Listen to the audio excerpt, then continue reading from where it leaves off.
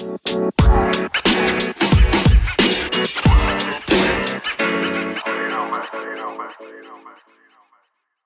EduGladiators. Welcome to the latest episode of our podcast, The Arena.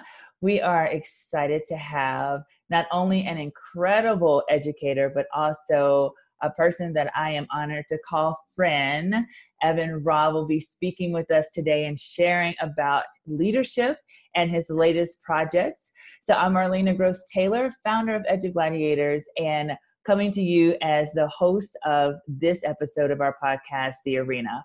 So before we jump in with Evan, Evan, say hello to everyone and let everyone who may not know who you are learn a little bit about you. So tell us some fun facts and what you do. Well, I appreciate that, Marlena. My name's Evan Robb. I'm a middle school principal in Northern Virginia, about 50 miles from Dulles Airport, to give people a little idea of where I am geographically. Been a principal for 19 years, for a long time, been an educator for about 27 years. Love working with kids, love working with teachers, and day in and day out, of course, I love being a principal. One thing I want to share with the audience is, Marlena, I met you through, I believe LinkedIn was where we first connected. Yes. What I can share with everyone is I reached out to Marlena. Our division needed a keynote speaker. Marlena and I started getting connected, getting to know each other. And she came to Clark County and she gave an awesome keynote. Fantastic. I still hear about it from people in my building and people in our division.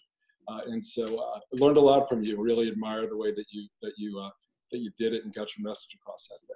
Oh, thank you, Evan. So if you're watching this on our YouTube channel, you'll probably see me blushing right now. And if you're listening to it on one of the podcast platforms, Apple, Google Play, Spotify, then you will not be able to see me blush right now. You are too kind, my friend. Too kind. My pleasure. Okay, so Evan, what made you become an EduGladiator? Why did you get into this work? That's a great question. You know, initially I didn't want to. Both my parents were educators, and I think I spent a good portion of my life trying to push myself in a different direction, thinking that probably wasn't what I wanted to do. So I went through college and actually did an MBA in finance and thought that was the direction that I wanted to go in. But towards the end of my MBA, when I started understanding what kind of jobs that would entail and started to reflect on who I am and what I wanted my purpose to be, I came to a conclusion that teaching was where I needed to be, probably where I always needed to be. And now that I look back, no doubt that was the best decision that I ever made. So I graduated my MBA and I hung it on my wall and I started teaching civics, which was very, very different than the classes I took in my MBA program. And, you know, I had a wonderful time. And what I can share with everyone is my first job was 88 miles away from my home. And I remember 88 exactly because I had to commute because I didn't make enough money to be able to even rent an apartment where that job was. I think I made $18,000 a year my first year in teaching. So I drove door to door, but I had no regrets. And then I got a job closer to home and I've been there ever since. Awesome. What a great story. I think I might have shared this with you as well, Evan. I was the same way. My mom was a principal, middle school principal at that, come from a family of educators. And I said, this is not what I would ever consider doing. And look at us now, right? Yeah. Look at us now. So do you feel this is a calling? Oh, absolutely. Yeah, absolutely. You know, there at some point, you know, and everyone kind of hits different points in their life. When you start reflecting on, you know, who am I? You know, what do I want to do? You know, what's my purpose in life? And for me, my purpose was to work with kids and be able to help kids grow and pursue whatever dreams they wanted to pursue. And I've had the fortunate opportunity to be able to become a principal also along my path, which gives me this extra opportunity of working not only with kids, but working with teachers and parents and the community, all focusing on creating great opportunities for kids. So yeah, absolutely a calling. Well, you know, I'm a middle school person too. I love middle school. All of my elementary and high school listeners, those are great areas. And I definitely have served in both of those two areas. But middle school, that is my jam, right? And I have people that like look at me crazy, like, oh my gosh, why middle school? I know my reason. I love the age. I love the rawness. I love how open and real the kids are. They tell you exactly what they feel each and every day, even if you don't want to hear it. But what's your reason? Why middle school for you? I think it is such an incredibly formative time for kids. It's such an interesting transition between elementary school and high school. It's that bridge time, and it's an awkward time for kids. It was awkward for me, and part of the reason that I think I gravitated towards middle school was not a great experience for me. I had some rather challenging experiences when I was in middle school. So part of my calling was to be able to work with a team of teachers and be able to create an environment that was really positive and good for kids at a really awkward time in their life. And I agree with you. One of the things that's really so neat about middle school kids is they are incredibly honest. There's no hidden agendas. What you see is what you get. And I am motivated by the passion and the interest in learning that our kids demonstrate day in and day out. And I say our kids for my school, but you're a middle school principal, so you know that too. Kids are just so excited about learning, especially when they get that really positive relationship with the teacher and they start learning something that's new to them and excited and start thinking about possibilities. It is just full of energy and it's wonderful. Absolutely. Absolutely. So a little birdie told me that you have a TEDx talk called 2 Ways to Get into a Swimming Pool. I thought there was only one way to get into a swimming pool, but I would love for you to share with our listeners about your TEDx talk and those 2 ways to jump in. Well, there are 2 ways to get into a swimming pool. And I know that there have been times in my life where I've spent too much time dipping my toes in the water to see if it was comfortable for me to very, very gradually and slowly get in. But I think back to when I was a kid and I was much more inclined to climb on that board and just jump in. And I think that's a nice metaphor for life. I think it's a metaphor for taking risks, a metaphor for growing. And it was a really good experience doing the TEDx talk. I had the opportunity through social media to connect with a really good friend of mine, Chris Felicello from North Rockland. And I know that Chris and Gary are writing a book for you. And I will say, I cannot wait to actually have that book in hand. I have read part of the book and I can tell the viewing audience that it is fantastic. And I can't wait to get on board with that. And Chris called me back in November and he said, hey, we're going to do a TEDx event. Would you be interested? And keeping my mindset about jumping off the high dive, I said, yeah, absolutely. And, I'm in. Didn't know what I was going to do when I said I'm in, but spent some time thinking about my topic, writing it out. And one of the things that I learned is that it is incredibly hard to do a TEDx talk. It takes a lot of practice. And I think my wife actually knows my talk still better than I do, because it took about 5 months of about 45 minutes to an hour every day. Wow. Rehearsing and really trying to feel like I'm in control so I can communicate this in a way that hopefully resonates with people and emits my passion. Awesome. Awesome. So how did you pick that topic? Why was that important to you to speak about? It was important to me because I reflected on a moment that's very true. In the beginning of my talk, I talk about this going into the swimming pool when I was 12 years old. And it's actually it's a true story. And I walked into a pool about 10 miles from here with a friend of mine. And, people were having a really good time. And my friend was very quick to say he was going to go off the high dive. And I was afraid, I didn't want to do it. But for some reason, at that time, on that June summer day, back in 1978, I'll date myself, I was compelled to follow him. And I followed him to the board and I climbed up. And even to this day, I had the feeling of my pulse racing and my breath is short. And I was really, really unsure when I was on the board. People were looking up at me and they're laughing, thinking I'm just going to belly flop off the board. And I was thinking, do I go feet first or do I just dive in? And I dove in. I dove in and it felt great. And what it taught me was, even though sometimes things in life can be scary and you might be hesitant to do it, if you do it, it might be a really good experience. And then suddenly it's not scary anymore. In fact, it can actually be fun. And so my talk is me telling that story, but hopefully inspiring other people to think about high dives in their life, whether it's the actual high dive or something that's a metaphorical high dive.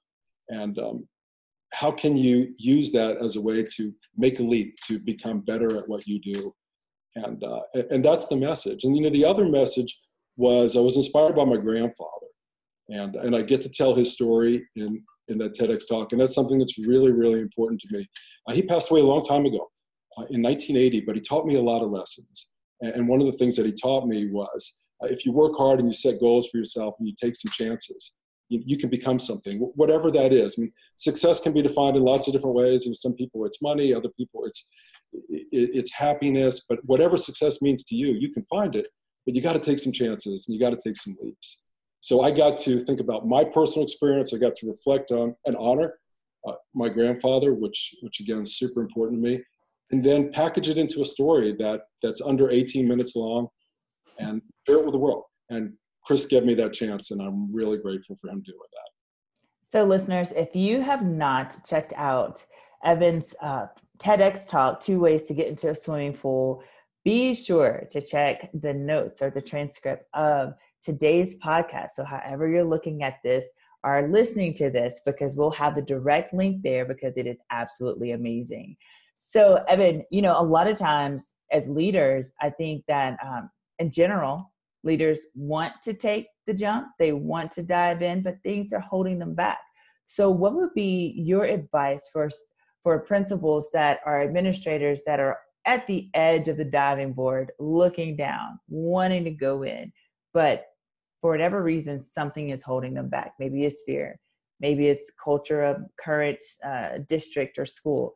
How do they jump? That's a great question. Maybe the $1 million question. So at some point, one of the realizations that I came to is that if you want to take some risks and you want to take some chances, first of all, you do have to feel safe to do it.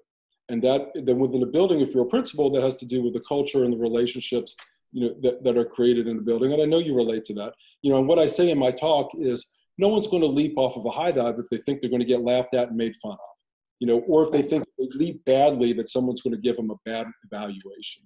So part of that needs to be in place, that people feel liberated and free to take a chance. But the other thing that I keep coming back to, and I know that you relate to this because this resonated in times that I've heard you talk, is everything that we do is designed to give us exactly what we get.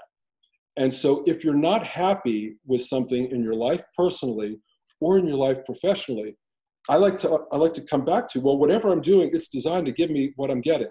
So if I want a different effect, I need to do something different. And that may be a conservative move, but sometimes it might mean just jumping off the high dive and giving something a chance and trying to welcome and bring something different into your life.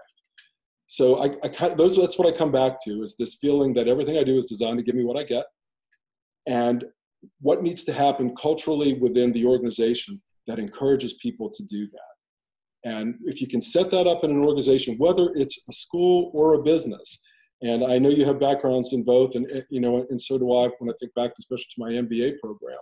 But it's not just in schools. Businesses need to make leaps too. But what I would say is that businesses are a little more likely to make leaps because there's a pressure to be competitive, a pressure to be innovative, because if businesses don't do that, they go out of business.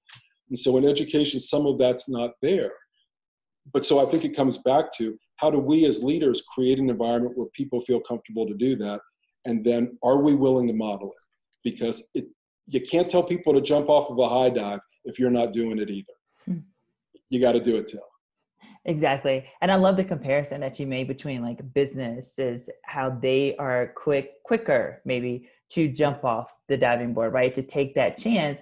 And it's very interesting because in schools, that's what we are talking about. And that's what we're trying to encourage our students to take a chance, encourage our teachers, if you're a leader, to take a chance. Yet oftentimes our leaders, we are not willing to take that same chance. We're not willing to fail.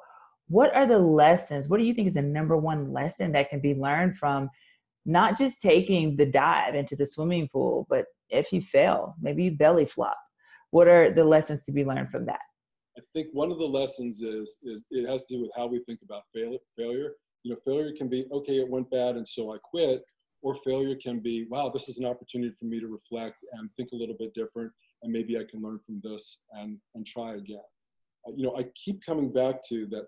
Taking risks being willing to do something different is the only way, that we're going to find that next level, that we're going to find the greatness that I do believe is in everyone. Mm-hmm. I don't think it's limited just to certain individuals, but I think that people that become successful, again, however they may define success, always take chances. They take some leaps. But sometimes in society, we don't see the failures. We just see the end product. And all those, you've probably read these stories before about Thomas Edison when he invented the light bulb. I mean, he didn't just invent the light bulb. He went through a lot of different prototypes and a lot of them failed.